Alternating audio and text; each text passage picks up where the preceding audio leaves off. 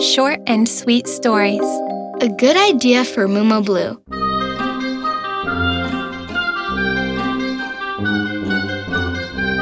The Little Witch Bluefire.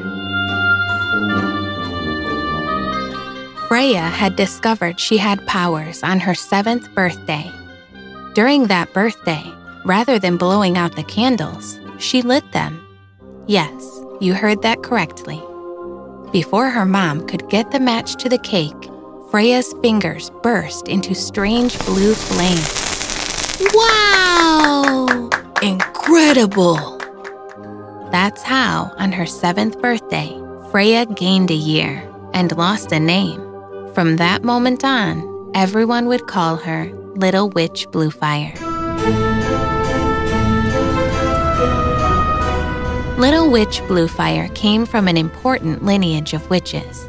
Her great-great-great-great-grandmother was already listed in the family's witch family tree, although it is likely that her witch lineage came from much further back. Little Witch Bluefire, however, had a problem. Her only magic was that silly blue fire that was good for nothing but lighting the kitchen fire. What a dud! Little Witch knew from the Great Book of Witches history that witches could fly on their broomsticks, turn people into frogs, or change their shape. But she could do none of those things. What's more, she didn't even have pyrokinesis, which is the power to set fire at a distance, but simply had fingers that lit up as if they were a lighter. Well, that was a load of rubbish magic that was useless. So when she turned 18, Bluefire did not go to the university, but enrolled in the Superior School of Witchcraft, in case the reason was that she was doing something wrong. But her problem did not go away. Not only was her individual talent useless, but she possessed none of the elemental powers of witches. In flight class, she set the broom on fire just by touching it, and all the student witches fled in terror so as not to get burned. Help us! Fire! Because witches are very afraid of being burned to death at a bonfire. In Transfiguration class, she failed to turn a mouse into a toad, a worm, or even a shrew. She only managed to burn its tail. And in class of hurricanes and storms, she only generated a shower of sparks that Madame Thunder had to extinguish, causing a copious downpour. Well, what a mess.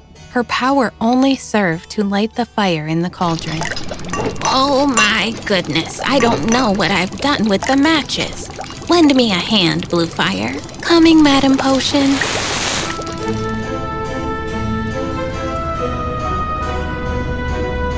Bluefire felt inferior. She thought she was stupid and that she would never be able to cast a single spell. She failed all her subjects: telekinesis, broomstick flying, transfiguration, potion science, spell casting, even superhuman gymnastics, which everyone passed. The teachers were very worried about Bluefire. It was clear that she made an effort, studied hard, knew all the spells by heart, and recited them incessantly. Black storm cloud muddles, big downpours and lightning, turn the water of the puddles into seas so frightening. But she could do nothing but make her little blue fire gush forth. Then her tutor, Madame Cadabra, went to the High Council of Teaching Witchcraft. Its members, the wisest and most powerful witches and wizards on Earth, ordered Bluefire to appear before them. When she arrived, they asked her to show them her power. Bluefire obeyed. Little bluish flames emerged from her fingertips. Then the witch dean spoke. It's not magic, it's a fatuous fire. I've never seen fire. It can't be Amazing. Of what nature? Silence! The room was silent. Only the flight of a fly could be heard. And for a short time. After a while, the great witch said, My dear, this is not an individual talent. That fire is the spirit of a very, very powerful ancestor who endows you with supreme power. Your great-great-great-grandmother. Thanks to her spirit, you not only have the elemental powers, but you possess all the higher powers of magic. So I'm not useless? Of course not. On the contrary, it so happens that the superior school of magic is too small for you.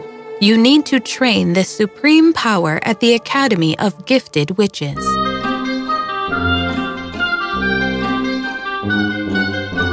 And so it was that Bluefire entered the Academy of Gifted Witches to let her magnificent powers come out.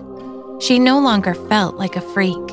In just 1 year, she had become one of the most powerful witches in the world.